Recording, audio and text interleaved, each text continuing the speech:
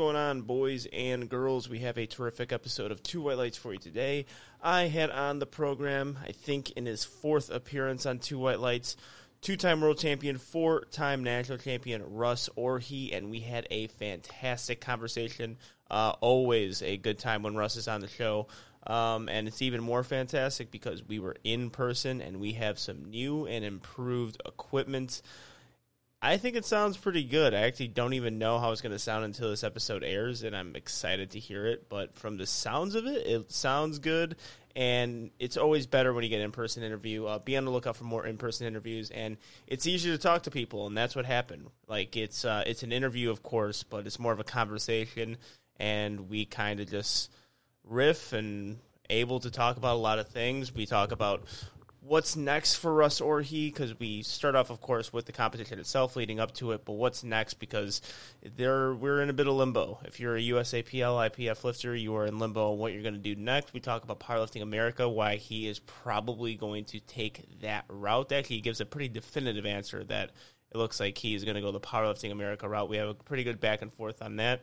We have just a really good conversation also about other lifters and, you know, kind of showing up and doing what you're supposed to be doing on meet day and performing on the platform. And numbers don't really mean anything until it's hit on the platform, and there's a whole lot of other great conversation. Oh, and we talked about the suit as well.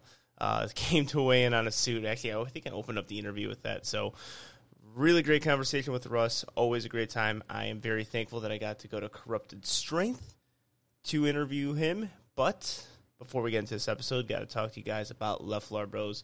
Ladies and gentlemen, go to leftfloorbros.com and get yourself some merch. They have the best merch in powerlifting, and I just got my gray joggers, a tank top, a dad hat, and legit, my girlfriend told me to take it off because I look too damn good in it, and she couldn't concentrate. I am not joking.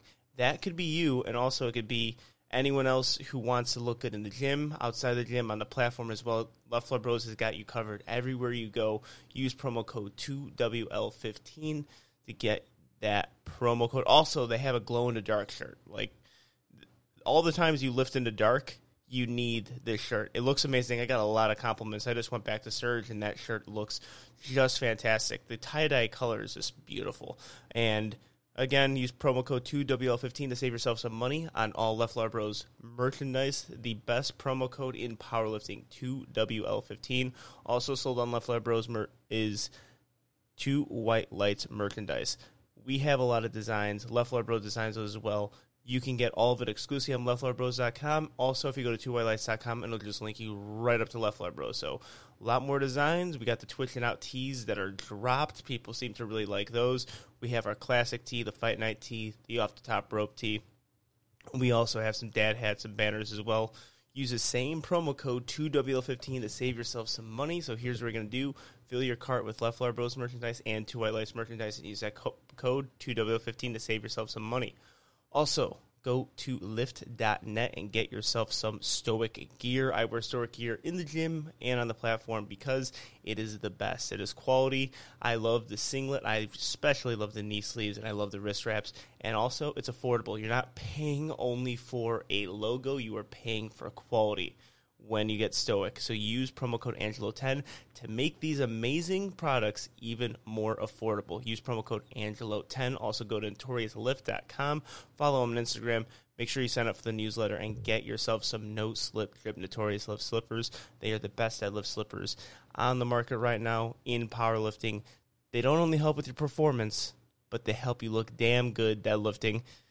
You don't want to miss out on the drop because one of these drops is going to match your gym attire, your platform attire, any one of those, and you want to look good while you're deadlifting. If you look good, you feel good. If you feel good, you play good.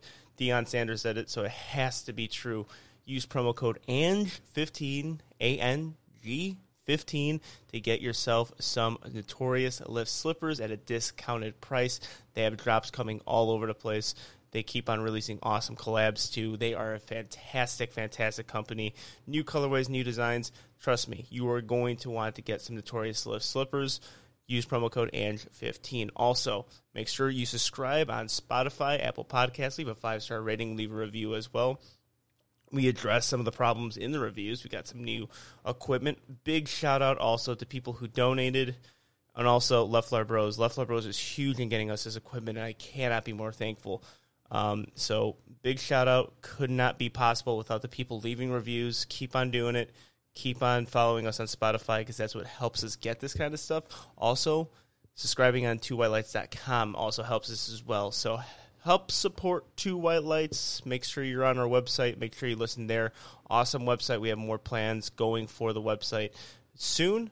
And without further ado, here it is, Two White Lights. And as promised, I got with me again, he's becoming a Two White Lights regular, 4-time national champion, and now 2-time world champion. It is an in-person interview at his very gym, Corrupted Strength, Russ Orhii. How are you, man? What's up, man? I'm doing good. How you feeling? I mean, we briefly talked about it, but it's like I feel kind of lost. Like anytime I compete, I think there's only been one meet where I competed, and I was like, okay, I know exactly what I want to do going forward. But this particular one, like I'm just kind of like lost, kind of like trying to find that groove of training again. Yeah. Well, I think that meet, obviously, it's Worlds. There's a lot riding on it. I think, but I also think you made a massive statement. Also, I got to ask, you wore a suit to your weigh-ins and before the meet. Yeah. So what made you want to do that? Because I'm going to give you my thoughts on it. Okay. But it was something that stuck out. I'm like, God damn, he really did that. Yeah. Okay. To me, it's not that complicated. Like, I don't know. It's not that, because I've seen a lot of people give their feedback on it. Uh-huh. I saw one in particular that was pretty disparaging, but it's all good. Wait, what was that? They shitted on me. There was like this one guy that shitted on me. It got a shit ton of upvotes. I forgot exactly what post it was, but it was like some meme page where they're like, all the other lifters are going to start wearing suits at their meets. Oh, yeah. Yeah, and this one guy was like, did he really do this? This is fucking stupid. And I was like, damn. And it's like he's trying so hard to be like Conor McGregor, and like, I don't know. That one doesn't make any sense. I but yeah, don't know. like you're so not Conor McGregor. Yeah. You're almost a polar opposite. Yeah. Like night and day difference of Conor McGregor. Yeah, so you're not a drunken, crazy Exactly. Irish asshole. Yeah, that's so not you. Yeah, and they were saying like I'm trying too hard and I care too much about powerlifting. I'm like, damn. Okay, so, but man. yeah, Okay. That comment alone pisses me off. Yeah, it pissed me off too. But just going back to it, where I got it from is just like athletes, like football players. I'm not sure how they do it in baseball, but whenever they pull up to the game, they're wearing a suit. Mm-hmm. For the most part, some of them wear suits, some of them wear stuff that they would like to wear. But it's just like it's almost like a business trip. That's what the coaches always used to say. Mm-hmm. So when you pull up to the meet or you pull up to the venue, wear a suit, look nice, and then that's pretty much it. And they did that in high school too. It's like if you're on the football team, you have to wear a suit or at least something with a tie. Oh, really? Yeah, at least in Texas football, I know. Yeah, we always had to wear the unis. Unis. Okay. Yeah, okay. we had to wear the unis going to the game. Yeah, so it would literally just be put on either. I know for sure, like my coach for sure you had to wear a tie, a button up, and a tie and some slacks. Yeah, for sure. So that was something that was kind of just ingrained in me, and I was like, no one does this in powerlifting. Why not just start it? At least in this particular sport. Yeah, I loved it. When I saw it, I loved it. I'm like, that's fucking cool. That's dope. The only thing was the subpar powerlifting memes where I thought about like, oh, fuck, I'm going to be at a local meet and some kid is going to be dressed in a suit.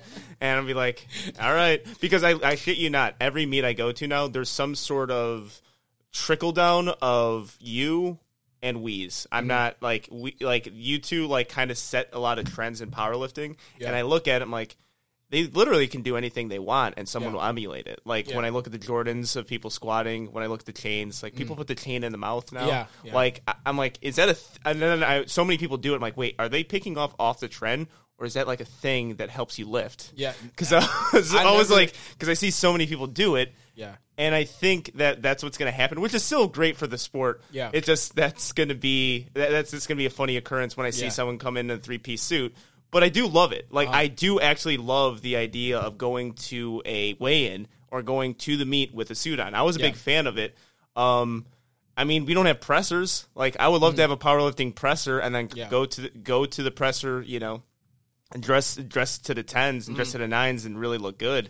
I had no problems with it, and I knew when I saw it, I'm like, someone's gonna get pissed off about this. Like, someone is going to hate the fact that he did it, and of course, it was on a meme page that someone says that you try too hard in the sport that they compete in, and you like it too much. Yeah, that frustrated me. And just kind of piggyback off what you said, I feel like I do a lot of things where it's like, okay, it's very personable to me, like the whole chain thing. Mm-hmm. I literally do that because I hate the way my necklace sounds when I move and I'm lifting.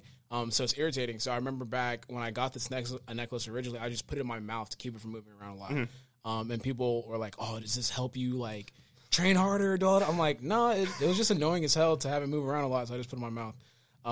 But I feel like this one, you know, in particular, the suit thing, I think it's a healthy thing that could translate into everyone doing it. Yeah. And you mentioned before, like, having a lifter do it at a local meet.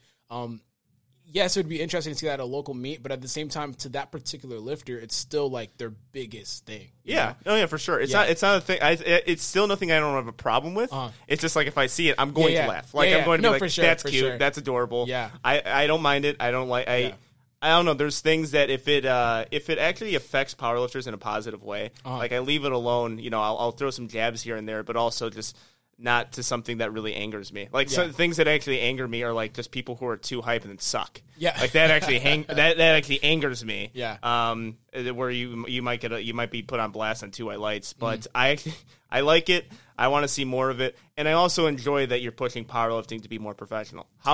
This is the comment you get from someone. You're trying too hard. You take powerlifting too seriously, and then those are the same people who bitch and moan that there's nothing professional in powerlifting and it's a joke sport and it's a hobby and it's a niche sport. Like we need people to push it, and I would argue that you're the guy kind of to push it. Like you have a lot of powerlifters who are great and influential, but they don't have the reach like you do. Yeah. So if you push it, you reach it, make it look more professional, then you're going to get more people into the sport, and that's better for the sport. Yeah, I agree with you. I mean, I just feel like a lot of those people are kind of stuck in their old ways. They think that you should, you know, do things a certain way, and I feel like in order to grow, you have to put yourself in scenarios that you haven't been in before. You have to like look at what makes other federations or other leagues or other sports successful, and it's like, okay, like we could do that too, bro. Like, why aren't we wearing? I mean, something as small as like, why are we wearing a suit to weigh-ins? Like, why aren't we doing this? Why aren't we having more media coverage? Why are we doing all these kind of things? Yeah, we need lifters to have their personalities kind of. So if you do that, like, and you have that, and I think you have your identity. Like, people know you as kind of a swaggy, cool lifter. Yeah. They want to emulate you. But then, like, if another lifter ventures from that, but that's the norm, then that lifter has a personality. Yeah, like exactly. You go into the weigh-ins with a suit. I go in with a flannel and long hair. I look like a homeless person. Boom. That's my character. Yeah. That's my thing. Like, people will flock to that. They're like, you see, I like Angelo because he just doesn't give a fuck. You know, like or not like doesn't give a fuck, but like, I like the style in which he approaches me. Like, you know, some people would say like I'm flamboyant. I'm not flamboyant, but just very like out there more. I don't know. And there's people that are going to cater to other people. It's like, oh, I like this guy because he's a contrarian and like he likes to push against like the status quo. And I really believe in personalities in powerlifting. I think that's another way that we're going to be able to push the sport. And I've seen other lifters attempt to go that route, and it's been very successful for them. Like Pug, for example. Like Pug was like the villain. You know, he would come at people, and I feel like while it irritated the lifters, that he was coming after, it definitely paid off and helped him grow his own little following and own little niche in the community. Yeah, I would agree. I mean, there's always going to be a double-edged sword to that because I think people are going to get too stuck into it, and then they're like stuck, like, fuck, I don't want to do this anymore. And also, like in his circumstance, like you have to perform if you're going to do that, and you have to keep it up. And then it's like shit. Like it's hard to shit talk when you're not really competing. And that persona is still kind of sticks with you. But I mean, that's still a good thing, you know, like still, even with the fallout of it, it's still good for powerlifting. Yeah. Like 2 White Lights is always a fan of people. Like I hate the, put your head down and lift kind of thing. Yeah. Like the old hardo mentality of powerlifting that a lot of powerlifters have. It's like, well, your mentality is what got powerlifting stuck in the fucking age of not making any goddamn money, getting on ESPN and not doing shit with it. Yeah. Like, you didn't reap the advantages of a mainstream push because you guys were set in your little fucking hardo, blue-collar, Ohio type of way. Yeah. And, like, that is the lifter I think you have to, or the lifter mentality you kind of have to stray away from if you're trying to push a sport into a mainstream. And I think the sport can be mainstream. Oh, for sure. I mean, the barrier to entry is so low. It could definitely be mainstream. If something like CrossFit could be mainstream, bro, we could definitely go to higher heights with that. Yeah, and that's a funny thing. I think me and Isaac, it was after we were done recording, we had, because this is what happens with me and Isaac, we just get into conversations like for 3 hours after we're done recording. Yeah. So we got into it just on the viewability of powerlifting, and of course the conversation came with the Olympics. And he was saying like how it did very well on the channel, which I expected to. YouTube views for powerlifting are very good, especially with IPF. Yeah. I think Daniela Mello and Amanda Lawrence got like over 1 million. Oh yeah, that's over 1 million. That's a hard thing to do in powerlifting, and it's a hard thing to do in YouTube. But they did it, and that shows you something. Like powerlifting has an audience, and I was like, I don't understand this whole thing that powerlifting is not a viewable sport. I understand the way they present it needs to change, but how are you going to tell me that golf, the sport where nothing happens, if you like golf, fantastic. Like, I could understand why people enjoy it, but people view the PGA Tour for 8 hours. Yeah. People do it. There's dips in ratings, but it's like an 8-hour event. It's all day. Yeah. If you can view that, then powerlifting can at least be on ESPN and the Olympics, because speed walking is in the Olympics. Like those things, I find some entertainment in a lot of those Olympic events, but there's some things that are just not entertaining to watch, and just something I'm going to flip the channel on. I think if people see powerlifting, raw powerlifting, if people see powerlifting, they'll be like, "This is cool. Like I enjoy watching this. Like there's nothing about it that's outrageously boring." It's like, and another thing, NASCAR. Like NASCAR, they have to cut to other things because like, how many times are we going to watch the same cars go in circles? Exactly. And they do it. So I think powerlifting definitely has the ability to be viewable to people. Yeah, and even like the everyday person, like let's just say you're a mom and you're watching powerlifting, you just happen to flip on the channel, like you see Amanda Lawrence squatting almost 600 pounds. As a mom, you're going to be like, what the fuck? Like, there's this girl that can almost squat 600 pounds. Like, what the hell? And that, like, when you have people like Gino and Ryan from King of Lifts, if you're able to, like, make it exciting and, like, as a commentator and you're talking, you're just, like, being very, very out there. And it's like, you guys don't understand. This girl is 23 years old and she has 600 pounds on her back. It's the equivalent of this, that, and third. Blah, blah, blah. Like, people are going to be like, whoa, what the fuck? You know? It's kind of hard to miss out on that versus something, like you said, you're watching golf. Like, there's great moments in golf, like Tiger Woods, like, sinking a putt and winning on Sunday. It's cool, but, like, it's just the event in of itself. It's just, there's a lot. There's just a lot to really pay attention to. I know people who even enjoy golf. It's like, I just fall asleep. Like, there's good for nap time, and then you fall asleep, and it's good. Then you wake up, and then something happens. Yeah, but like they still admit to falling asleep during a golf event. Like, and they love golf, and they love it. They like absolutely love the thing. That's their life. But so let's go to IPF Worlds. Describe your prep for this, because it's always a quick layover for our quick turnaround from nationals to this one, especially this one because nationals was in a different time. What was the goal for the meet? Because looking at it, like it's pretty clear that you're going to win the 83s, but was there like a certain total, or is there certain records you just wanted to break, make official, and then bounce? So there's so many different elements that play into this particular prep. So coming straight off of Raw Nationals, I wasn't truly happy with my performance, and I knew that going into IPF Worlds, I was like, okay, this is going to be the meet where I kind of put together a performance that I'll actually like. So prep started off okay. Like I was like, okay, like mindset wise, I'm good. And then the whole situation with the USAPL and the IPF started happening. Yeah, and then literally it just kind of took all the wind out of my sail, just because there was rumors that okay, the American lifters won't be able to compete. Something might happen to where like it won't allow us to get over there. So you're already having that playing in the back of your head, and I'm trying to block it out and just train, but it does take away from training a little bit because it's like, what am I getting ready for? I want to say maybe 4 to 5 weeks out, I mentally like committed to the prep. I was like, regardless of whatever is happening, I'm going to train as if this meet's going to happen. I'm going to try to put all my eggs in this basket. So I'm rolling, and more information was coming out almost by the day. Yeah. And it's like, okay, like the USAPL is making this post, and then yeah, it's frustrating as a podcast host too when we record something like motherfucker. They just released something after we were done. Like recording. literally, I shit you not. Like every single day, it's a new development. I'm like, damn. Like, am I gonna be able to compete? And mind you, I hadn't like. Whenever you're competing for IPF Worlds, for me personally, whenever I buy that ticket and that flight, I'm at that point I'm committed, right? I couldn't even commit. Like I couldn't buy my flight until about 2.5 weeks out, or like 3 weeks out. So they put together, or the USAPL ended up getting suspended by the IPF, and at that point, like I posted something funny to kind of get over it. Yeah, you said something like, "All right, I'm gonna go eat Chick-fil-A." Yeah, like literally. So I literally ate Chick-fil-A at that point, and I was pretty locked in diet wise.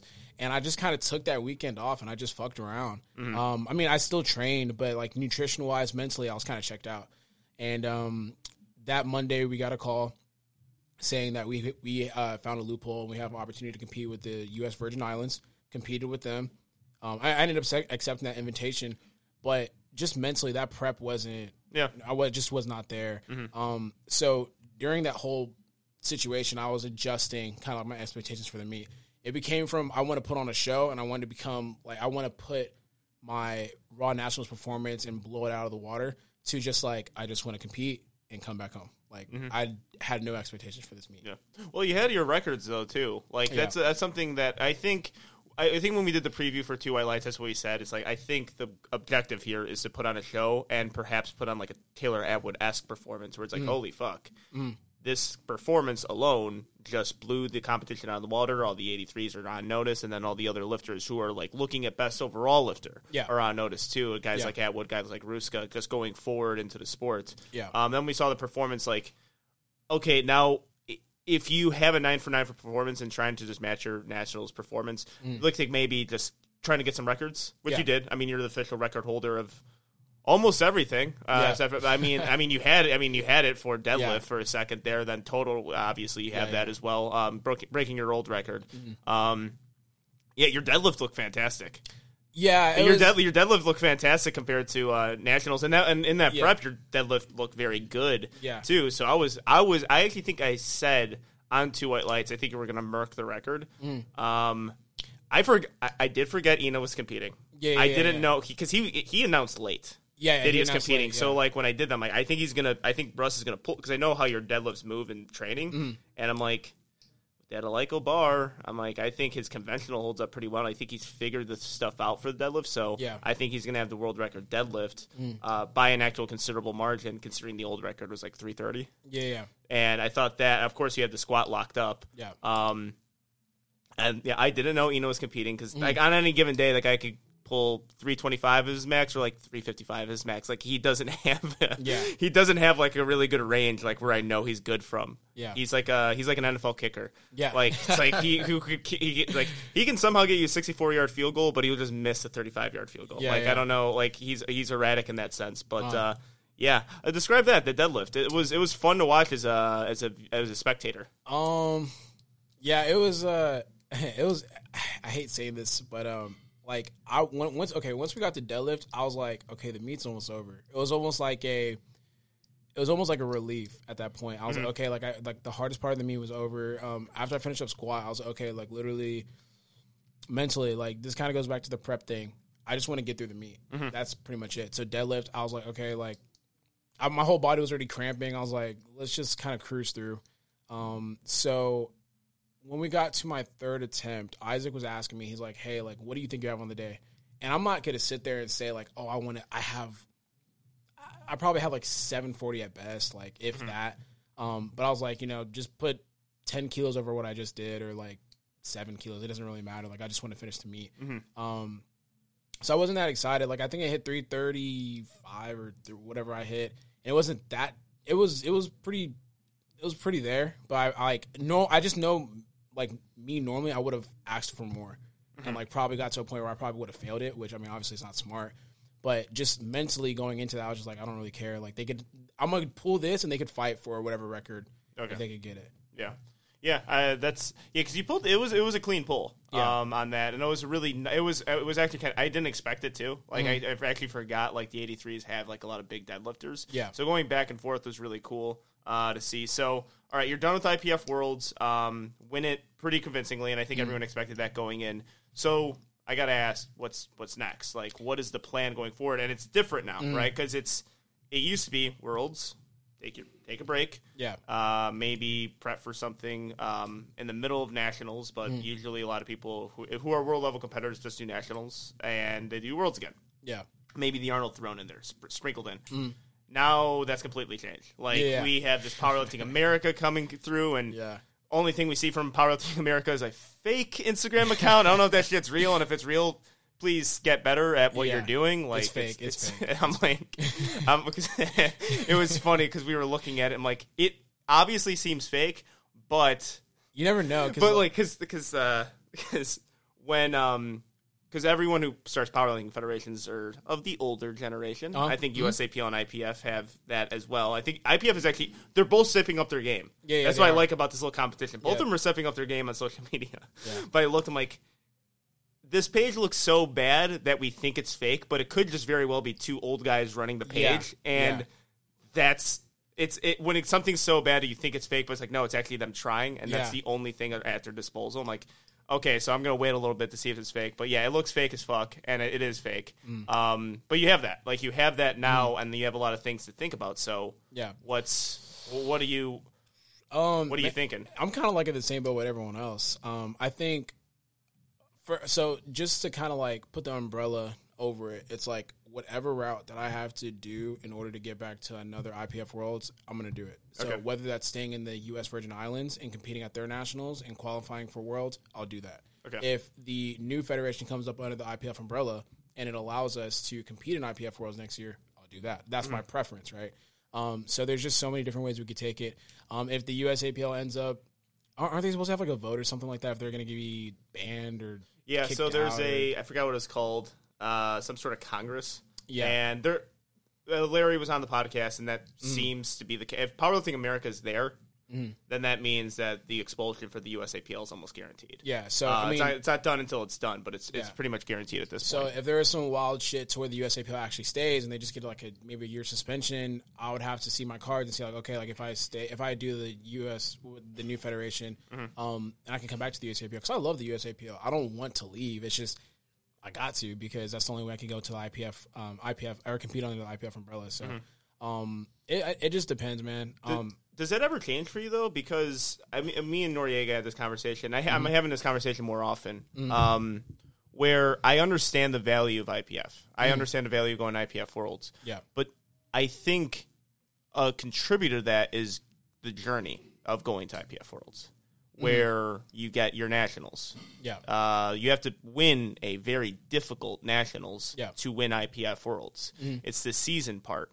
If you're in the Powerlifting America, what I'm thinking is it's going to be fragmented. Like, I think a lot of great lifters from our weight class are going to stay in the USAPL, myself included. And I don't think the competition will be as strong. So it's almost like you're wiping out the competition to get to IPF Worlds, where with the USAPL involved, I understand why IPF Worlds is IPF Worlds. Yeah. But I think once you remove that, I think everything loses a bit of piss. You know, it loses its prestige in a way. See, okay, I think when people's feet are going to be held, or like when people's feet are actually held to the fire, I wonder about that. Like, I wonder, are they actually going to stay with the US? Not saying like the USAPL is a bad federation. I just wonder so I hate talking about myself like this, but okay, so I'm like the number 183 right now. If I leave, I know guarantee there's going to be a couple people that are going to leave because they want to compete against me and beat me, right? So when those people leave, it's almost like a domino effect, right? So then you have some people that are coaching other people, they're leaving. Then what's going to probably happen is that those people that they're coaching might, come to the other federation too. It will be fragmented, but I still think there will be somewhat of a decent amount of competition over in the new federation to where I won't be looking at the USAPL and it's like, damn, I didn't compete against quote unquote like the top 83 kg lifters. Does that make sense? Like, yeah, for sure. I think developments have to happen because because right now I look at the USAPL and IPF and Powerlifting America. USAPL, I think, has the better product. Yeah. I want to be in the place where it has a better product that can push the sport. Yeah, because I think with the Pro Series, it's not so much the money. This is the thing that's pissing me off about the Pro Series. People are like, well, just giving money away isn't that big of a deal. It's like, no. It's not about the money. The point of Pro Series is getting a sport to its professional development and its professional league Yeah. and the highest standard. I want to compete in that where we are eventually pushed into that mainstream. And I think that's why I'm sticking. But I told Flex this in a conversation. If the USAPL doesn't take advantage of this opportunity to become professional, if that's the only thing, it's like, okay, we're just going to give money out. Then it's like the incentive isn't there to stay. It's all about who gets the better product out there. And if the USAPL ends up having a better product, I'll just look at it like, I don't understand why you would want to go to another federation that has a lesser product, that they're getting their feet going as far as getting volunteers and all the people who are working, and just because they're under that one IPF umbrella meet, that's why you stick around. Yeah. You know, like that's the thing that's kind of a conundrum to me. So, like, for me, the USAPL, okay, so it's kind of tough because the USAPL has made, like, little strides here and there in terms of just, like, I guess getting it more out there. Yeah. But when you still look at it, you know, I don't know, like, the meets are very quality, but I still think that I'm still holding on to that belief that the IPF is the true way to maybe, quote-unquote, get into the Olympics and really put yourself on a world stage. Because when I look at my numbers, right, when I compete at Raw Nationals versus when I compete at IPF World, completely different. Just casually going around talking, the prestige that IPF World has. If you go around just literally just say, oh, like, I'm a world level lifter, I'm a world champion, it just hits different versus just kind of staying in the USAPL and, you know what I mean? Yeah, no, I get it. Me and Steve had this conversation because, like, I understand, like, the label and title of it. Yeah. That makes sense. And, yeah, when you tell people that, I think, I don't know if I used an example on the podcast with Isaac, but I used to compete in the AWPC. At the AAWPC. No one knows what the fuck that is. Yeah. And the AAPF. That's when I first started out. So, like, I went to Britain to compete. I won the world championship. I knew it wasn't the fucking world championship. But, like, when you say, like, what meet are you doing? Like, AWPC Worlds. Yeah. And they're like, oh, my God, you're competing. I'm like, no. And I had to, like, talk people down. Yeah, but, like, that label alone, they're like, holy fuck, it's a world competition. I'm like, it's not IPF World. It's not the other one. It's you know, actually, really, only international competition that matters, in my opinion, is IPF Worlds. Like, IPL doesn't really hold the same water. Definitely not AWPC Worlds. But I understand that people do acknowledge that. But I say, if, like, I'm a professional power lifter, I think that actually may, like, when you're talking to grandma and you're like, I'm a world champion, like, oh, that's nice. It's like, I won $70,000 at this compete. Like, holy, what? Yeah. You won $70,000 at this meet? Like, I think grandma will be like, holy shit. Like sometimes money is a little bit more valuable in that sense where, like, if you say you're a world champion, but it's like how much, and this is what happens in conversations when I talk, like, at barbecues and shit, when they like, oh, Angela's a power lifter, and they're like, oh, really? So how much you get paid doing it? I'm like, from what? Like, the competitions I've won, zero. Yeah. I'm like $500. Yeah. $500. Yeah. Like, one meet I won. See, that's interesting. I've never had those conversations. My conversations, like, I just go, oh, like, I mean, I'll go like, oh, I'm a world champion, or like, I literally have like the biggest total, like in my weight class ever, and they're like, oh shit, like world champion, like blah blah, this and the third. I've never gotten to those conversations where it's like, oh, how much do you make from powerlifting, or like how much do you make from that meet, or like any type of monetary gain. It's mostly just like, you know, like, are you the best, or like how does that go? Like, that conversation is a little bit different. Now, if you're like at a party and you're talking, it's like, oh, I'm a champion powerlifter. Oh, like, so, like, is it professional? Like, how do you, you know? Yeah. So I know what you're talking about. Yeah, it is a strange thing, but I just, like, with the fragmentation, I wonder where it's going to, the value is going to happen. So yeah, you're leaning on, like, I think you're leaning on, like, everyone's going to stay in the USAPL. No, or you feel it? Do you no, feel absolutely like, not. No. I mean, I think we have such a big talent pool that it's just going to be split. Like, I don't think every single person in the USAPL is going to go to Powerlifting America. I think it's going to be fragmented. The big ones, I think, are going to go to Powerlifting America because they have expressed that they like to compete at IPF Worlds, and they do believe it's the most prestigious thing.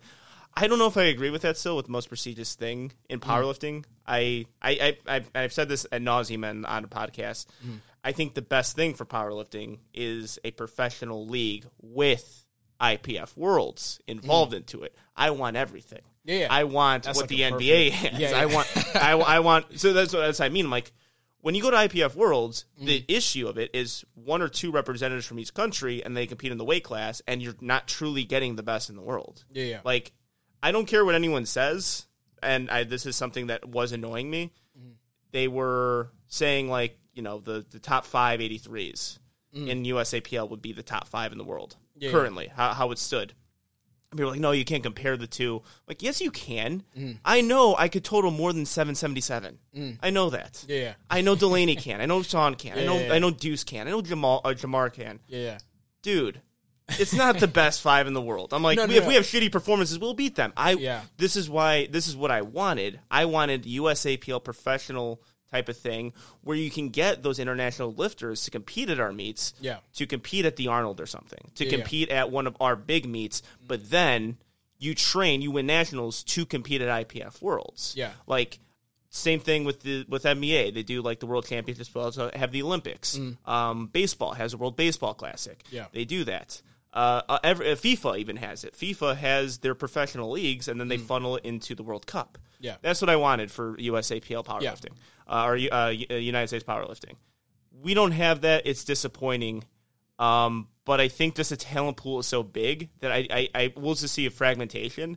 And the big names, I think, are going to Powerlifting America. But I think enough people will stay in the USAPL where it's actually going to be a solid federation to compete in. Oh, for sure. And, and have more of a professional product where maybe people who did Powerlifting America are like, okay, let's do this USAPL thing. Let's take that suspension. Because people have taken suspensions before from the IPF because they're like, I don't really fucking care anymore about Worlds. Yeah. Like, I've done it. Like, I've been there, done that. So, I don't know. It'll be interesting to see. I truly, I'm on this, not on the side. I would definitely stay with the IPF. Okay. So, I'm very curious to see how the USAPL will kind of pan out if they do leave the federation and just see who's going to stay and what their plan is with that pro series. So it's going to be very, very interesting nonetheless. So, it was proposed though. That's the thing. The thing that I was talking about was proposed to the IPF, where they have a professional series in accordance with IPF, and that was shut down. And that I don't get the logic behind it. Like I never understood, because that would have been such a perfect dream scenario. Of just something, because I think that's all what we were thinking. We knew that it just felt like IPF was always going to be with the USAPL. Some of us wanted to leave. There's things that IPF does that I just don't like. Suspending lifters is one of them, just for competing at meets. Who have other suspended lifters? Like, I don't like that rule. I think they should, and that was another thing. Like, maybe we should just leave the IPF or see what happens if you branch out from that. But I don't think none of us ever thought it would happen. Yeah. And then when it happens, like, oh fuck, okay, well now it's going to be an interesting, battle of who can have the better product to keep lifters on. Yeah, I think what it really comes down to though is just I think the IPF is gung ho and obsessed with being in accordance with the IOC, and then one day making it to the Olympics. Yeah. And to me that's the ultimate goal. I would love to get in a situation where it's we could see a future in making into that. And I know a lot of people are like, oh, I don't want to get into the fucking Olympics, all this, that, and the third. But I think that's a different route for money to start coming in as well. But everyone has a different take on that. I'm one of those people who don't really care about the Olympics, and to an extent where if it's an Olympic event, it's because I think it's a pipe dream to an extent. I think they have a product. I think they have a product to get into the Olympics. I think the problem is they have or powerlifting kind of defeated itself because we have this. I mean, powerlifting fucked up powerlifting. What do you mean by that? So we have an untested and tested fed. Yeah. So there's this weird thing already. Okay. So it's then there's almost it's almost like powerlifting is different sports. It's almost a completely different sport with the equipped and with the equipped and raw, and it is totally different. It's so what do you bring to the IPF or what do you bring to the Olympics? I think, but that's where that whole situation with if you compete in a different federation, we have to suspend you because it's bro, we don't want any of our lifters associated with those other federations. We want people to know that raw powerlifting under the IPF umbrella is what we want to bring to the IOC. Well, the only issue is now that it's becoming, if you compete in the USAPL, you would be suspended. And it's but you would accept the lifters in the USAPL under the Virgin Islands who went under the same drug testing protocols in the IPF. Yeah. It's not that to me makes zero sense. So that's where I'm there's an overreach. There's an overreach because you're totally willing to accept the lifters who are under who are getting tested by WADA nationals who get on tested. You suspend the federation for not complying with that, but the lifters are compliant. Yeah. Like, so the federation's not compliant, but the lifters are. Like, this is where I look at the IPF. Like, come on, it's bullshit. I don't really buy into that. I can understand the argument of competing at an untested bed. I can get that argument, even though I don't like people overbreaching and saying you're suspended for doing that. But I understand it. That part, I'm like, no, come on. We're drug testing we're still drug testing under WADA. We're getting out of me tested. Like, I mean, you are, I'm not, but fucking, I gotta get better. But yeah. I mean, I have like, I see what they're trying. I just see what they're trying to do to a certain extent. It's like, okay, like no, like going forward, this federation is breaking off from us. Like we just don't want any association with them. And they.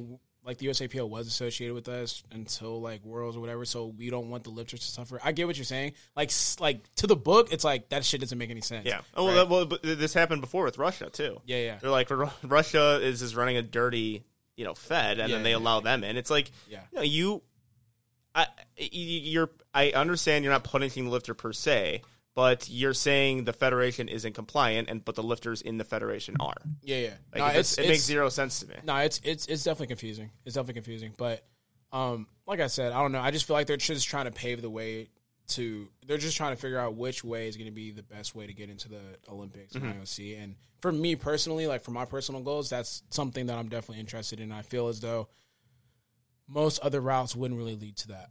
Yeah, I agree. And I actually think that the USAPL has no desire to get into the Olympics. And I think that's where you get a preference. Because me, that's my preference. Like, because I'm like using soccer as an example because I'm a soccer fan. You have your leagues in Europe, Italy, all the big leagues. And then those nations represent at the World Cup. Yeah. They don't care about the Olympics. They send the young guys to the Olympics to get some practice in. But they do it at the World Cup. That was my vision for powerlifting. We're on ESPN. All of this is broadcasted. All of this has multiple media channels where we're doing this. But we don't have to worry about the bullshit that goes along with the Olympics because there's a lot of bullshit too. And the worry for me is, I guess this would be kind of looking down the road kind of thing because, like the Olympics are every 4 years. So what happens if 8 years from now they get into the Olympics? Yeah. Like, well, I'm fucking 38. Like, I'm fucking old as shit. Like, I could possibly get myself in there once. There ain't no Masters in the Olympics. Yeah. There ain't no division for the Masters. I was like, I'll still be in powerlifting, all that stuff. But it's like the timelines, the framework for the Olympics is something that troubles me. And then I think powerlifting did itself a disservice by making the sport a little bit too all over the place. Like there's just too much. I mean, raw lifting wasn't a thing until recently. Yeah, like recently, we're in the newer portion of the sport, and I don't know like what. Right now, the World Games are under single ply. Yeah. So if it's going to be something, it's going to be single ply. So we're going to have a lot of lifters who are like, this is not the people that that are causing the push and popularity of powerlifting. No disrespect to like your Ian Bells, and your Caps, but this is, we can all say factually that that's not the reason why the sport is growing. It's from the raw lifters. But then if they do make the switch, like raw lifting is going to be in the World Games, like, okay, when's that switch going to happen? Like, what needs to be done before that? Are we just going to lose a lot of time in doing that? It's a strange thing to me, and I think then like the overall ending goal for it, I don't think is worth all the work. I think work with what you have and try to surpass it. Because the Olympics are surpassable. Like we have we have sports, professional sports that surpass the prestige of the Olympics. Actually, most of them. I don't think, aside from your basic track and field, all that stuff, that's the pinnacle is the Olympics. But everything else, the pinnacle is the other thing. Like even boxing. Boxing, it was an Olympic or is an Olympic sport that had that prestige, but the professional prize fighting route surpasses Olympics by far. Sure. Yeah, I mean, because I know what you're talking about with those particular sports. They're able to pass up the Olympics. It's just like, do you trust like the USAPL to do that? I have more trust in the USAPL to do that as opposed to the IPF getting themselves into the Olympics. Okay. Yeah, I lean on. I know. It's I lean on the other side because I'm just like. Well, I will say from the USAPL, they are at least asking, they are reaching out to the younger generation of like, what do we need to do? Like, what do we need to do to get better? It's like, okay, and then maybe you'll see 30-somethings-year-olds or people who are really into the social media aspect or into the media aspect, getting involved into the USAPL. Like, they reached out to me for live stream advice. I'm like, you said on Two White Lights that you want to see a better live stream and all these ideas. Like, do you want to do that? Like, do you want to do the live streams? Like, yeah sure. So they're, you know, I know if they're reaching out to me, hopefully they're reaching out to a lot more people. Yeah. And then if that's the case, there are people within this sport where I'm like, I put my trust into that person to make enough business moves or wise decisions to get ourselves into a professional league of professional development. As it currently stands, not really, but that's what you need. You need that growth. And if you're having any organization, you have to have some people who think outside the norm, outside the box. And I'm seeing the USAPL do that more recently than ever. Yeah. No, I mean, once again, this is such a shitty situation. Yeah. I love the USAPL. I wish that none of this had to happen. I would like to have faith in both federations to accomplish what they want to accomplish, but it's like I'm at a point where I have to choose a side. It's like, do I want the prestige of it, or do I like have faith and trust that the USAPL is going to kind of maximize where they want to go? It's just like one of those things. It's just like opinion. Yeah. You know? Well, what I was saying. Well, I think I said in a previous podcast, if all the 83s decide to go to Powerlifting America and they still have the Pro Series, I'm like, fuck. Yeah, I can win some money there. Yeah. Like, I actually have some easy path, like a little payday. Like, all right. I'm like, oh no, guys, don't leave. Yeah, do not leave. Yeah, totally, don't leave. It'd be a shame if I collected this money. but it's I know a lot of lifters are leaning. Like, when you just talk to them initially, you just know that they're leaning. But it just they are.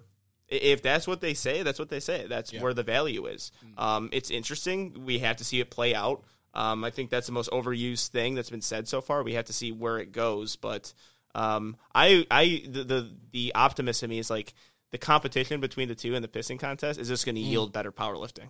Yeah, you know, like better powerlifting product where it's like you're just going IPF's going to, because competition does that to people. So IPF is going to have a better product. The USAPL is going to try to have a better product, and they're going to be, you know, neck and neck. Hopefully they could just understand in the meantime, like, oh wait, we're both probably better than every single person in this entire sport of running an organization. Yeah, maybe we should work together again. Yeah, because that is the one clear thing I've got.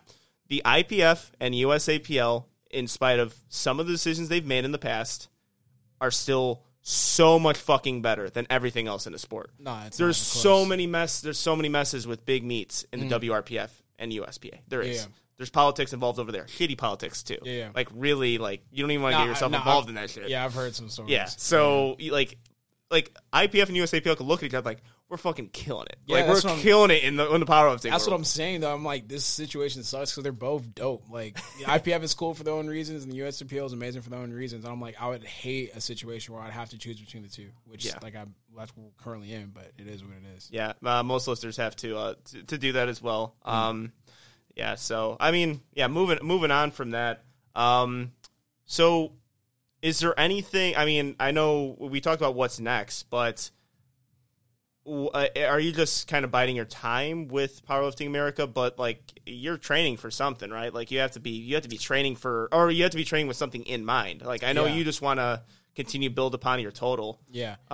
It's pretty much that. Like, I don't really have like a concrete idea of like what my next meet's going to be, because I don't know what's on the table. If like, I know right now, like, I have like the U.S. Virgin Island Nationals, which is, I think, at the beginning of next year or something in that time frame. Because the turnaround for Worlds, I mean, it's going to be next. It's not that far away. Yeah, it's kind of weird how everything is right now, because it's like, right now we got to fix the seat, because COVID fucked. This is not organization. COVID kind of fucked things up. The season's hard right now. Yeah. Because even the Arnold for USAPL, which is an awesome meet to do. Yeah. Nationals is like 2 months away. Like, I got to decide if I want to even do the Arnold, if it's worth it. Then like the Pro Invitational, like that kind of stuff, like that's a meet. Then the Arnold, then that's like, shit. You're kind of killing yourself there. Yeah. So it's like it's a quick turnaround. I think right now I'm just focusing on just trying to string together good months of training. It's been like, sometimes I've had like a decent off season, where I think that's where you make all your gains from anyway. So That's the main focus, making sure that I have a decent off season and growing from that. And then whenever that next meet pops up, then I'll be able to kind of like pick and choose what I want to do. Mm-hmm. If the USAPL is a 90 kilo weight class, would you be all over that? 90? At 90 kilo? Nah. No? Because like a lot of lifters are eyeing at 90 kilo, like, oh yeah, like that is a sexy weight class to compete in. It's like a nice little balance between the two of 93 and 82, or 83. I know I've had a lot of lift, because I was thinking about it. We're actually going to have a show on this. Like, who would be the best lifter if they had different rules? So, like... Different rules like what? So, different federation rules. Okay. So, the one who came to my mind was Jamar Royster. I was about to say... Jamar Royster might actually be the best 82.5 kilo lifter in the world, or at least the best squatter, if he had a 24-hour weigh-in. Because he can potentially get, like, 760 on his squat. I ain't gonna say all that. I don't know, man. I think he like a guy who would benefit the most out of that would be. Oh, I mean, it'll be you too. The competitive aspect of me is coming out. Like I'm like, I don't know about all that. Like, all right, but how about 90 kilos? So if it was, I don't know about. I mean, I think he's the best. I think he's the best 93 kilo squatter in the world. Because he is, technically. No. Yeah, he would be. No, I think if you don't think he can do a 93 kilo meet and squat 750. Wait. First of all, shout out to Jamar. You know what's so funny? I had this conversation in my head because I saw someone say something in the comment section, and I was like, no. We have to stop doing this. They called him, man, no, I'm not coming at Jamar, damn it. Okay. All right, preface. He's not coming after Jamar. Yeah. Continue. Or actually, how about this? Let's get the hit on me. I'm coming after Jamar. All right, go. I love Jamar. And, like, I love watching his squat videos. Like, his squat videos motivate me, like, to no end, right? So, they're like, oh, this is pound for pound the best squatter in the world. I'm like, how? Like, that is training. Yeah. It's not in a meet. I think you would have to say, I think everyone would have to admit, if he goes up to 93. No. He won't be? Who would be? No, I'm not saying. I don't know who. I need it proven. Oh, you need it. So he needs to do it first. Yeah. I need it proven. Okay. Yeah. Now, all right. That makes sense. Yeah. I, though, am a betting man. So if I had to, even though I can't fucking bet in this state, if I had to bet, if I had to put some money down, I'll be like, I am taking any odds that he will be the best squatter 93 kilos because he made 770 sing. He made 770 move. And the world record right now at 893 is 730. And it was a grinder from Gavin Aiden. Yeah. Or, he would technically had close to it. I think it's a little higher. But I think how the record stands, even if it's 750, I think he go into 93 comfortably and hit in comp. I think he can go in. Yeah, I disagree, but man, that's because he doesn't have, because the thing that hurts him and a lot of lifters is the weight cut. The weight cut hurts him, and he admits it, and it's clear, it's evident. It's when he's squatting 760 in training at almost 200 pounds, then comes down to 83, and it's 700 pounds. Granted, amazing still. I would fucking kill someone for a 700 pound squat, but it's obviously having a bad effect on him. He can, I think, just walk in a 93 relatively comfortably, hit even a token squat of 750, and would still be better than the field. I think because the best squatters in the USAPL are Gavin Aiden. I think Gavin, unless Ash decides to go down to 93 again, then it's a little different story. But I think Gavin has a 727 squat. I think the record is 730. I think he's got that. I think he's got the good, but now the way he becomes the best pound for pound squatter, I said that, by the way. I said he's the best one. It wasn't just a random person. No, it was multiple people. It was like you. I think Ash. I think Ashton. Like a lot of people said it. If he hits, so he would have to hit 80. He would have to hit 800 for me to say he is the best pound for pound squatter in the world. If he does at 93, because that's like murking the record to he's obliterating the entire record. But if he does squat like 2.5 to 5 kilos over, it's like he's a very good squatter. He's one of the best squatters in the world, but I'm not giving that pound for pound just yet because you have your own records in the USAPL that you're breaking. From 93, like now it's way above 700. Like, and it used to be the race of 700. Now it's like, okay, like the next guy has got to get 700. Yeah, and this is like a bigger conversation. This isn't just strictly a Jamar conversation. Yeah. This is like, this is every powerlifter. This ever. Is like it's like you don't think I hear that shit about deadlift? Yeah, I hear it all the time. No. It's just like. No, deadlift is a little bit different because now you have proven it Oh, So no. it's like- I'm not talking about me. I'm talking about other okay. people. Where Oh, everyone's yeah. like coming at me like one, because they think I care and I don't. Like, Yeah. okay, like it's cool. If I beat them on total, I don't give a fuck. Yeah. But they come after me on the deadlift, or they say like this person has the best deadlift in the world. I'm like, in the fucking gym, he's great and Yeah, like all that exactly, stuff. Like, exactly. but when in the competition comes, it doesn't really. Yeah, do it. because like once again, this is a bigger conversation for me. It's literally just like, oh, this person is the best powerlifter. I'm like, but like whenever it's time to compete and prove it, that person never proves it. Or like this person's the best squatter. It's like, well, I haven't seen that yet. Like in the gym, that looks fantastic. That shit is great.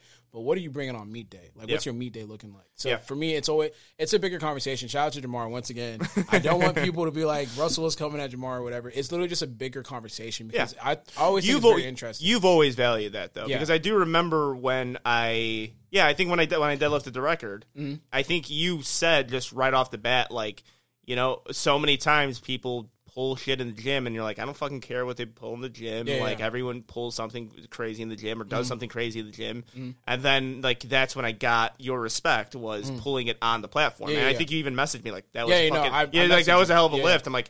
And then it was a funny thing, like, oh fuck, Russ actually knew about me prior. I'm like, I didn't know about that because people would tag me in your shit. I'm like, yeah, I mean, shit, he's pulling a lot. Like, you were someone to keep an eye on. You're like, okay, that person's pulling a lot. Like, okay, what does his meet day performance look like? And then obviously you did your shit. So I was like, okay, like this is actually like viable. And also, if you're not the only person that thinks that way, but you're the only person on a podcast who's saying it. Yeah. You know what I'm saying? Because dude, like, I always talk about, like, this is why Two White Lights exists. Like, the inside conversations that are had in powerlifting, either in person or on group chats, we talk shit. And this, I don't think this is shit talking, but we do say stuff like this. Like, all right, like, whenever meet day comes, this person doesn't perform. Yeah, and exactly. we say that stuff. Yeah. And this, but like people think that everyone's like, it's just a circle jerk of like, people getting, people patting each other on the back and, getting, and it is kind of like that. But okay, so it ain't really like that. Perfect example, right? Let's use some sports analogies. We got Ben Simmons and we have Russell Westbrook. Russell Westbrook is my favorite NBA basketball player, right?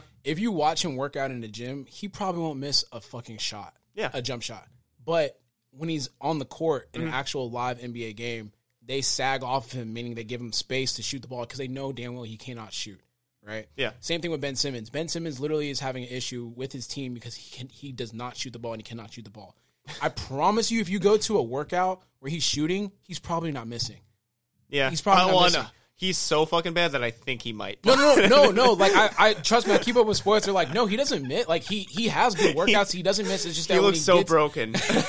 When he gets to an actual NBA game, like he just will not take the shot because he's so nervous. Like yeah, and he has videos where he's like shooting and making threes and doing all this type of shit. But it's just he just can't do it whenever it matters most and whenever he has to do it on a live NBA court for sure. And that does happen in powerlifting. But I do think the variables are just. This is the only reason why I'm saying it. Because, so, if we're going back into it, going into Nationals this year, so Jamar putting up crazy squat numbers, and we had to do our preview, and our preview, I'm like, he's not going to hit what he's hitting in the gym. Like, you guys know this. I'm like, if you guys don't think that, now you know. And I said that, and because you kind of know, like, you know what the performance, and he told me, he's like, yeah, there's no fucking way. I'm squatting 715. He's like, what? There's no fucking way I'm doing that. My goal is, like, in the 700 range. Yeah. So I knew this. They had the inside information. Other people, like, fans really don't to an extent, but and it's like, I think Russ is going to squat way more than him. And that turned out to be true. And I think most people were kind of anticipating that too, that you were gonna squat considerably more. But I think the reason why it changes now is because he's at a different weight class. Now, can he hit 800? That's dude. Yeah. I'm just, if I was a betting man, I'm not betting that. I'm not betting that he's hitting 800. That's ridiculous. I don't. Maybe he would if he tries it. That's insane too. But like, can't he can be the best squatter in 93, which is insane, then and I think he can get closer to that 750 because of how he does in the gym. And also he doesn't have, like, because I think too, there's certain lifters who you trust more to hit weight. Because like, I use myself as an example, like, I hit my gym numbers on the platform because I don't cut at all. Like, I don't have any cut. I don't have anything else to worry about aside from lifting weights. That's so wild. Yeah, I know. So it's like, it's always a carryover because it's like, I can't maximize my potential because like I don't have a cut because I'm training at my body weight and I don't have like that big body weight to really work with, and I still get out-totaled by people. I get out-totaled by Delaney, Sean, and you. So and it's still a battle with Deuce and Jamar. Yeah. So it's a fight there. But like that's the reason why I do well in the gym, like, or well on the platform, is because I just walk into the meet and compete. Like it's actually, in my opinion, an easier day for me. No, competing for me, it's like fuck, the 100%. gym is harder. Like I don't have to do a goddamn back down set. Yeah, for like sure, those back for down sure. sets are killing my ass. Yeah. I remember the one time I did compete, I was like a 93. I just woke up and I was like, wow, this is great. Yeah. I don't have to do anything. I just wake up. I can eat breakfast. I can do whatever the fuck I want and go compete. So I think with Jamar, we could potentially see that, like, potential unlock of thing. I only asked a weight class because we're going to do a show like who would benefit the most off of like 24-hour weigh-ins, using certain bars. Like I think certain lifters will like benefit. Like you would have come up to like as far as like an 80. If you give Russ a 24-hour weigh-in, then his total's like 870. Like like I actually do. Like I think that if you give you a day to recomp and you're a person who knows how to recomp and you have people in your corner who are good at it, I think I think you would be the best lifter at 24-hour weigh-ins. And then, but then if you throw him in 90 kilos, then what happens as far as like who would be the best? Like Jamar, I think if we go to like to a 2-hour weigh-in, he beats me because he has that more the advantage within that rule set. And I think a lot of lifters do. Like that's why I'm like, man, if we had 24 Are you talking about 90 no, 82 and a half. Okay. Because I think 82 and a half, like, because I still don't cut, but the advantage comes in with the weight cut. So I actually think, like, shit, I don't want to compete 24 hour weigh-ins. You think weigh-ins. he beats you in a 2-hour weigh-in? Oh, no. No, I mean, he doesn't. Oh, I thought you said... 24-hour weigh-in. Oh, he beats me with a 24-hour Oh, weigh-in. okay, they said 2 hours. I was like, whoa, 2 hours? No, Like, it hasn't. Like, we've competed a few times, but I think, like, that would be interesting just as far as powerlifting goes, like, to play with those different rules, because I actually have an advantage on the 2-hour weigh-ins where people think I don't. Like, no, I have a big one. Like, this is a thing, and I think if people were able to use that, I think we have different rankings. Like, it's a strange thing. Like, I think it was a fun thing to do and just kind of bring up, like, who would benefit the most. But a 90-kilo weight class would be interesting. Yeah, it would be interesting. Like, I think that it would be such a middle, because you have the small 93s who are going to be beasts. You have the big 83s who are going to be beasts. So you get those mixing. Like, who would be the best at that weight class? It's actually hard to tell. Well, now that we're having the conversation for real, now I'm like, okay, that's pretty interesting for sure.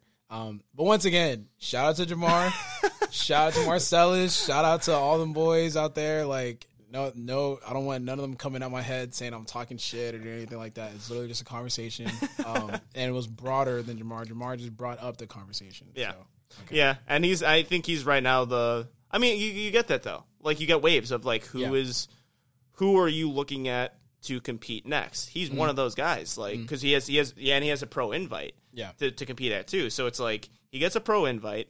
He gets to do. You don't need to cut for that meet. Like, you can compete whatever weight you want. It's all about best overall lifter. Yeah. So he has that advantage to him. He's moving the best numbers right now. Like, all of us are just kind of in our training, like kind of in our pocket. He's the guy who's really into the prep and killing it with some big singles. So, and it happens in powerlifting. It happens a lot. Like, you get the spotlight put on you from other people, and it's like it's just something you kind of have to deal with. Yeah. Now his squats have been going crazy. Yeah, I love watching him like just kill it in the gym. So, Is there anyone else as far as like competition goes that you're like that I actually maybe hopefully takes that transition to the Powerlifting America so you can compete against them still? Or I would love I mean, now that you just told me you're not going to go there anymore, I'm just like, it kind of sucks. Yeah. Nah, I think I've kind of graduated from. No, I haven't. I'm lying. Yeah, if I start talking shit, like, if I just start talking shit, you'd be like, "What the fuck?" And then we'll go into this back room and start like lifting, and I'll.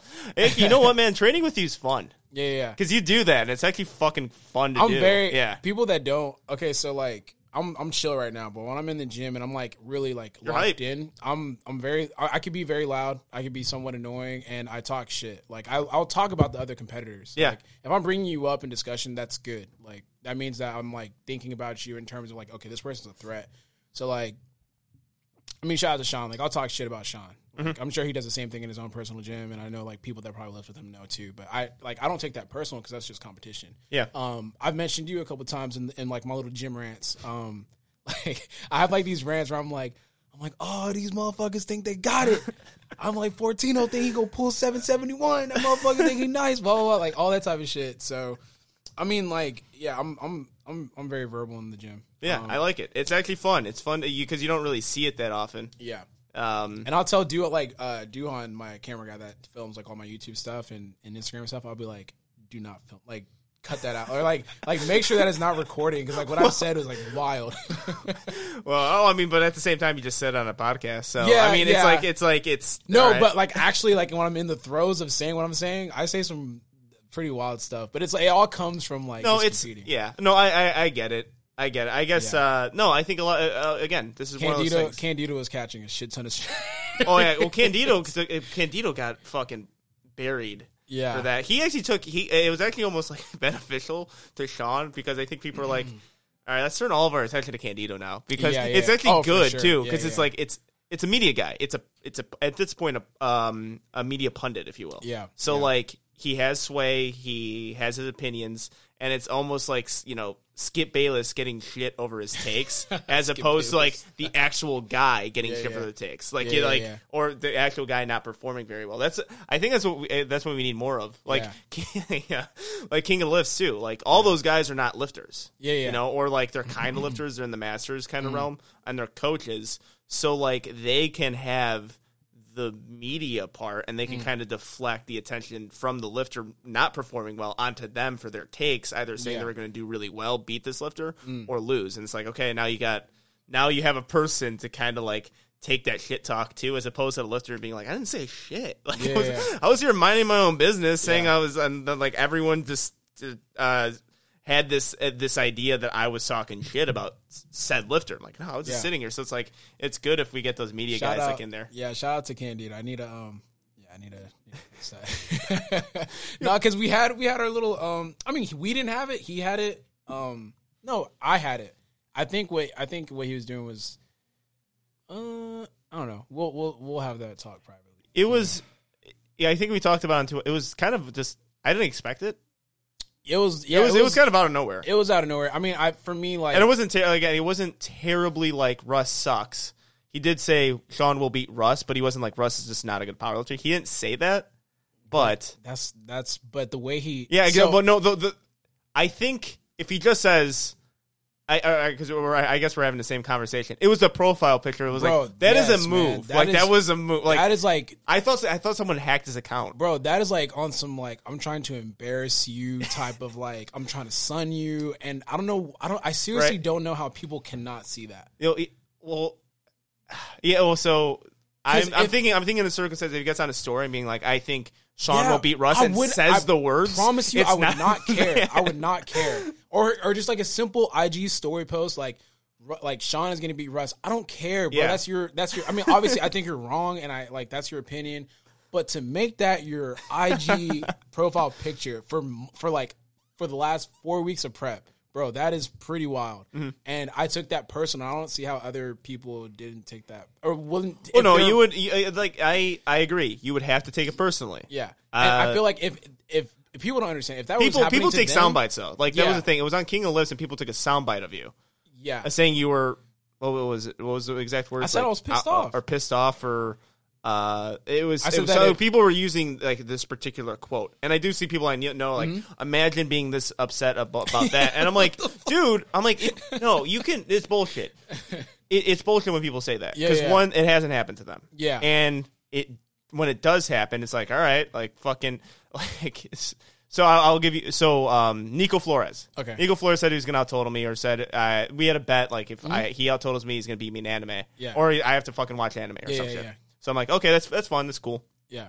But then he did my fucking chalk clap in training, and he did a little shimmy that I did a few times, and the way he did it, I was like okay with it. Yeah. I was okay with like, oh, it's a fun. Me and him are friends, we're boys. It's a fun little bet. When he did that, I got pissed for some reason. Yeah. I was like, what the fuck? Yeah, exactly. I'm like, what the fuck? And then at that point, I'm like, all right, well, if you fuck up, Yeah. I'm like, you're going to never hear the end of it. Exactly. And he hasn't heard the end of it. Because Yeah. I still, and people say like, yo, this is kind of a low blow. Because right after the meet, I squatted the weight he missed at Frat Nats at like an RP6. Yeah. And I'm like, I said, I take solace in knowing that I don't have to watch anime for at least another year. Yeah, what? So I said that, and people are like, yo, low blow. I'm like, yo, I'm like, and I got them like this exact video. Yeah. I'm like, here's what I was doing. I was sitting on my couch, minding my own business, and he made the video and tagged me. And I'm like, I don't know why, but I got a little bit of anger when he did that. And now, like, when he,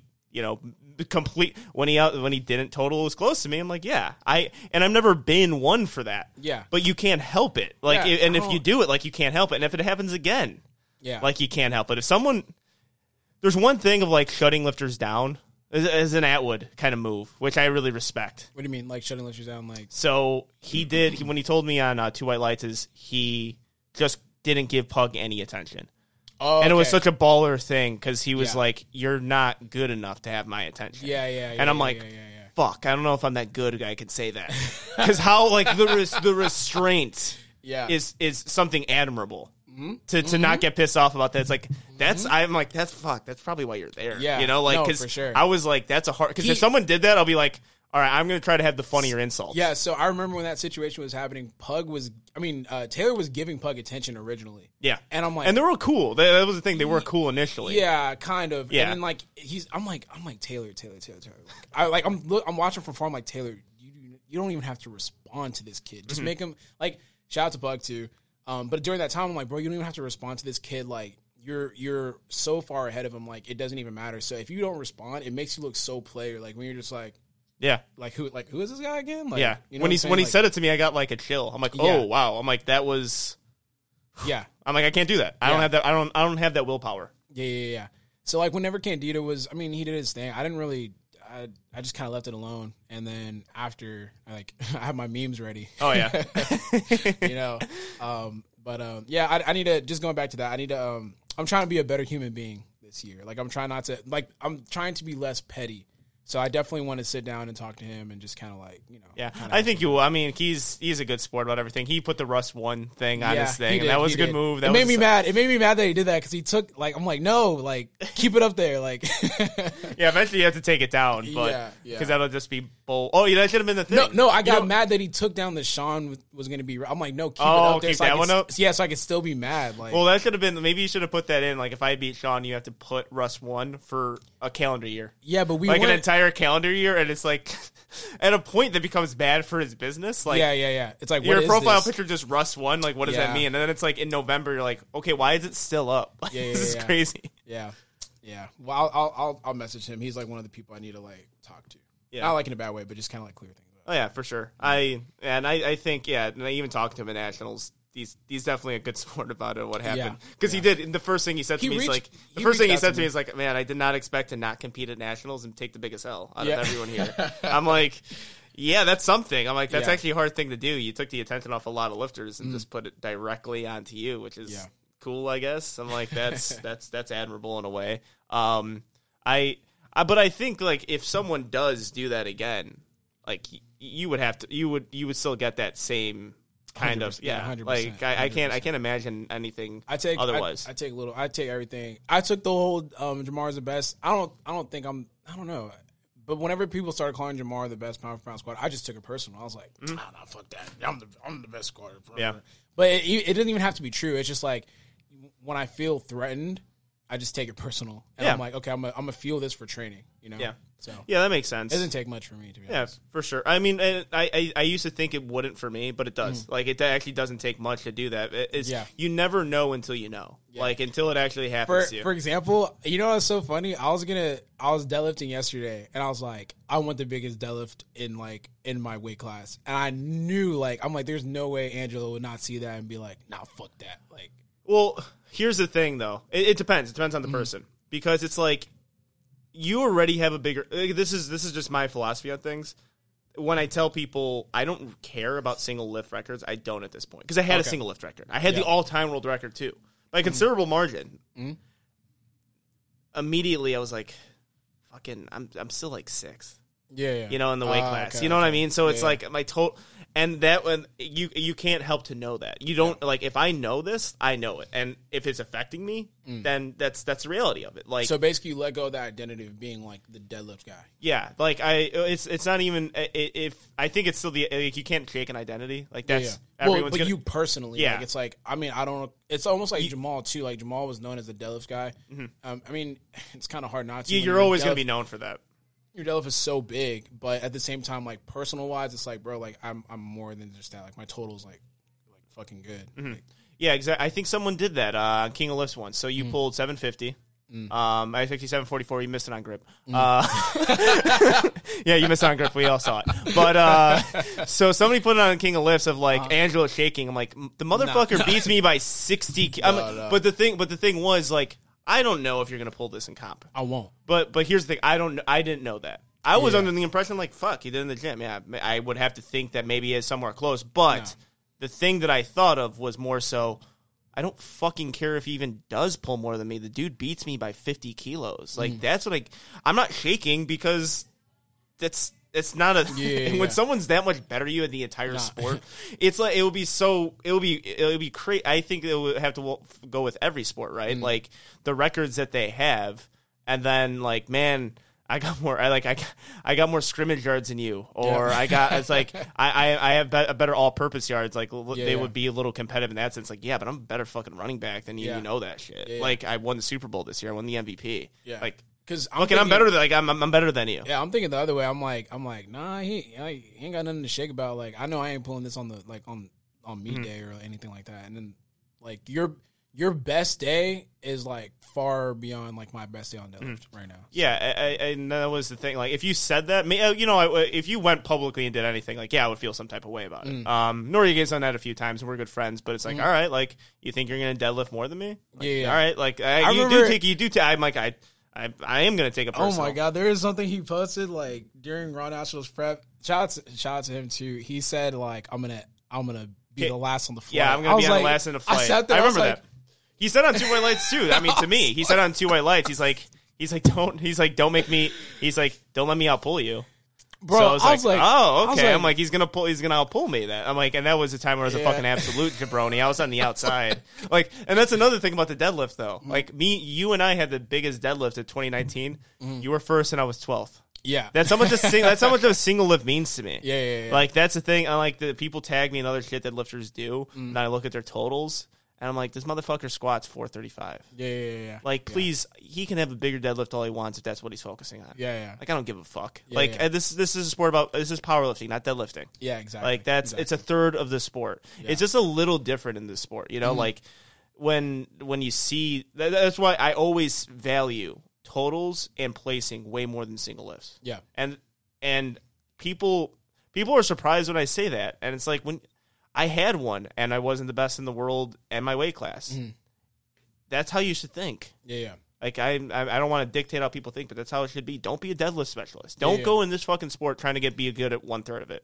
Go in the sport and be good at all of it. Try to be the best as possible. Try to break into the top 5. Try to break into the top 3. Don't fucking sandbag your squats and bench presses like horribly. I could understand like leaving a little in the tank, but don't say just for that single lift shit. I've seen like, that. Come on, like unless you're Jamal. If you want to pull a K, but then it's a K. But the thing about Jamal's shit too is that his deadlift is so big, it puts him in placings. Like it puts him to a point to where like I could fucking win off my deadlift. Yeah, Well, yeah, he would be in. I would say there's only one circumstance, and that's the 1,000-pound pull. Yeah. Like the 1,000-pound pull, it's like sandbag or squats maybe, and pull a K. Yeah. Like pulling 1,000. We talked about on the that would be probably better than winning $50,000. Being the first person to pull 1,000. Shit. 50, think about it. 50,000. But think about it. How so? Ray Williams pretty much created that identity of being the first person to squat 1,000 raw. Yeah. People still think about that. Yeah. Like winning, I think eventually with the publicity and what's getting around you, it's going to be worth more than 50,000.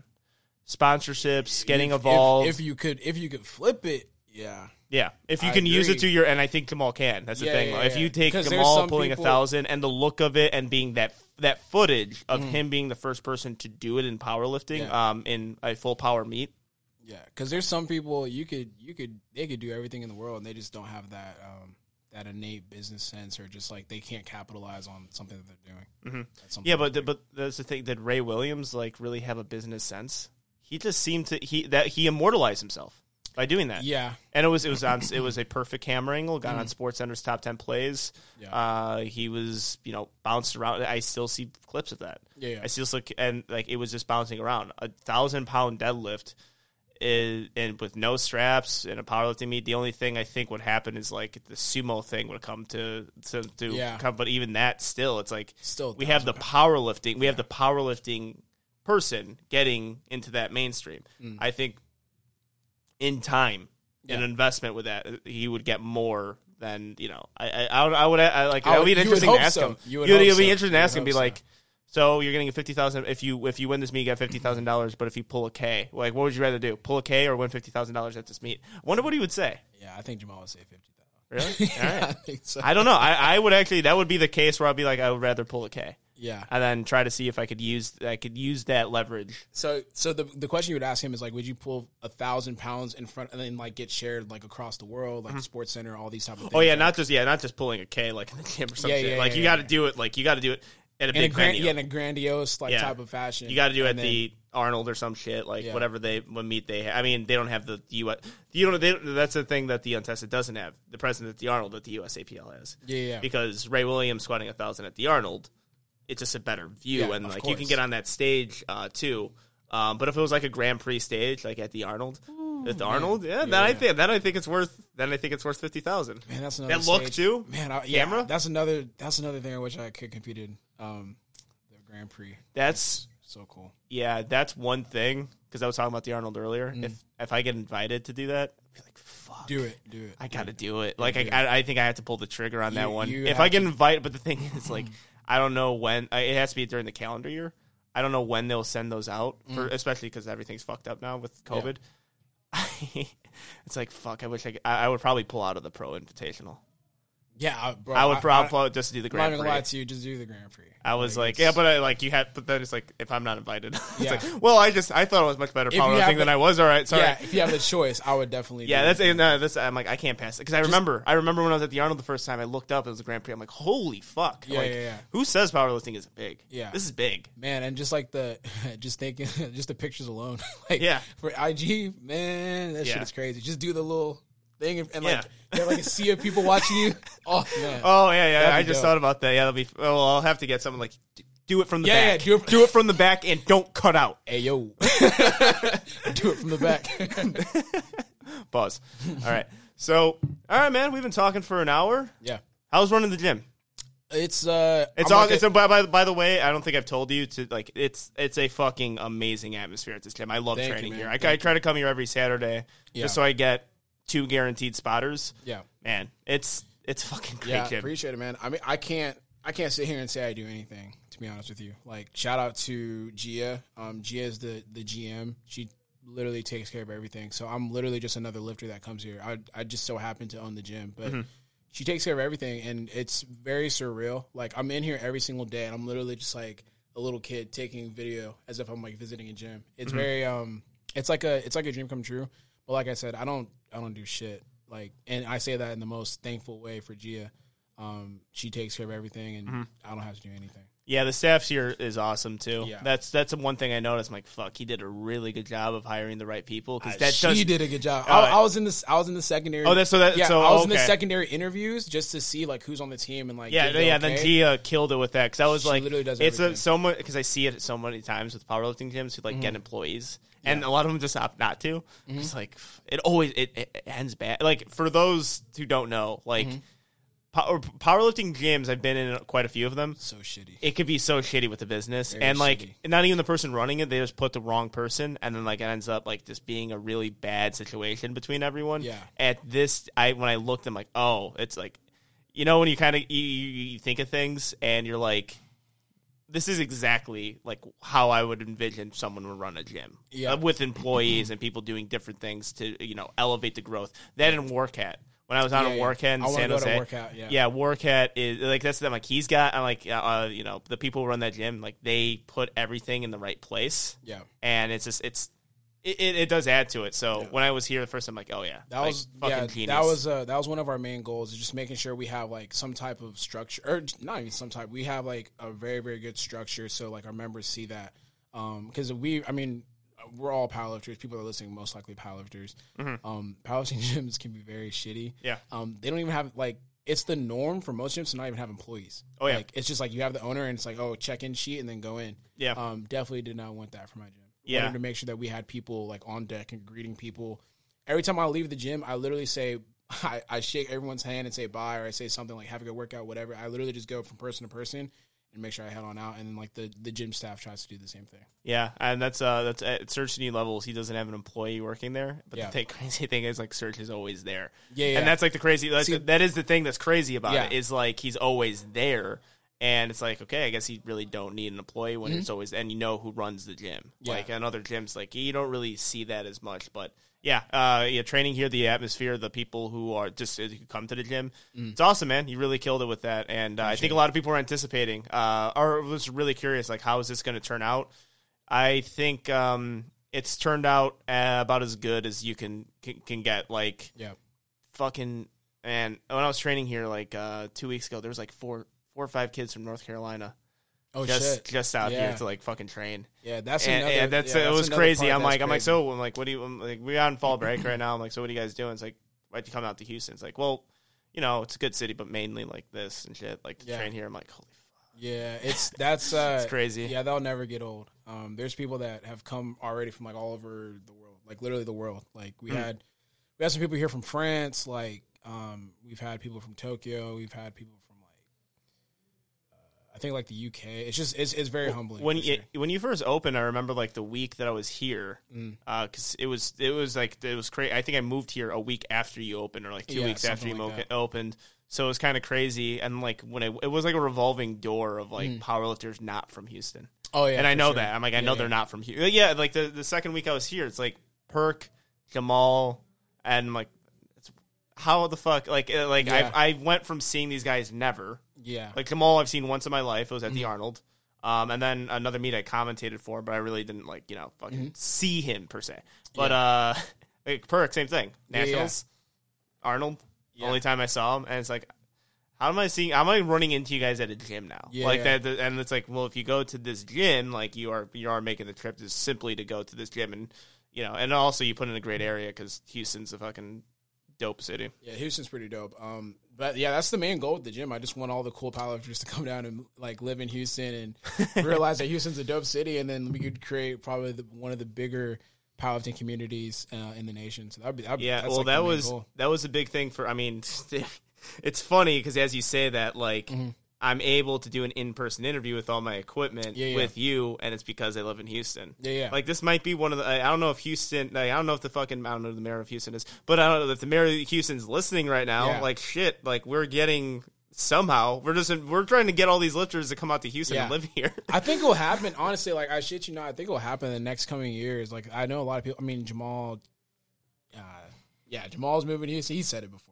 Okay. You just don't want to break any news. Yeah, I don't want to break any news, but he's moving to Houston pretty soon, and I just feel like a lot of people are kind of on their way here. Yeah, I've seen that too, and it's like it was the most because I didn't plan to move here just for that. Like my girlfriend moved out here, and it's like okay, if I'm gonna live with my girlfriend, I got to move out here too. But I was thinking like, holy fuck, I live in Houston. It's like I'm by everything. You know what I mean? And it's like only and if I want to go to San Antonio, it's only a 2-3 hour drive. Yeah. If I want to go to Dallas, it's a 5-hour drive. Like I could even fly there. Yeah, like to Fort Worth in about 48 minutes. Like. Yeah.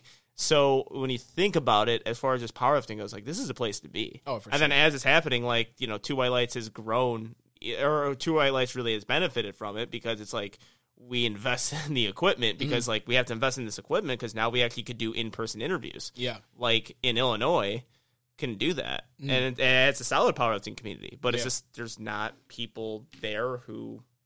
Like there's not a wide variety of people you can have an in-person interview with. So I would say that Texas and California definitely have the bigger powerlifting communities. Yeah, California. I mean, I think if you're gonna like condense it into one spot, I think it's Right now it's Houston. Yeah, Houston, because Houston and San Antonio. Yeah, Houston, San Antonio, and then like a little bit of Austin as well. Mm-hmm. Yeah, well, with Dallas too. with the game day, I think by the time this episode airs, the game day barbell will be open, and I know that's highly anticipated, and I think that is going to grow the powerlifting community in Austin to a point where it's very similar to Houston. So I'm excited to see it. You know what? I got to get to training. You got to get to training. I know, right? We got a gym right outside that we can get to train at. So thank you for allowing me to do this at Corrupted Strength. One of our very few on-site interviews. We're going to do more of that, and hopefully it could be here again someday. Yeah, for sure. All right. We'll see you guys next week. Peace. All right, peace.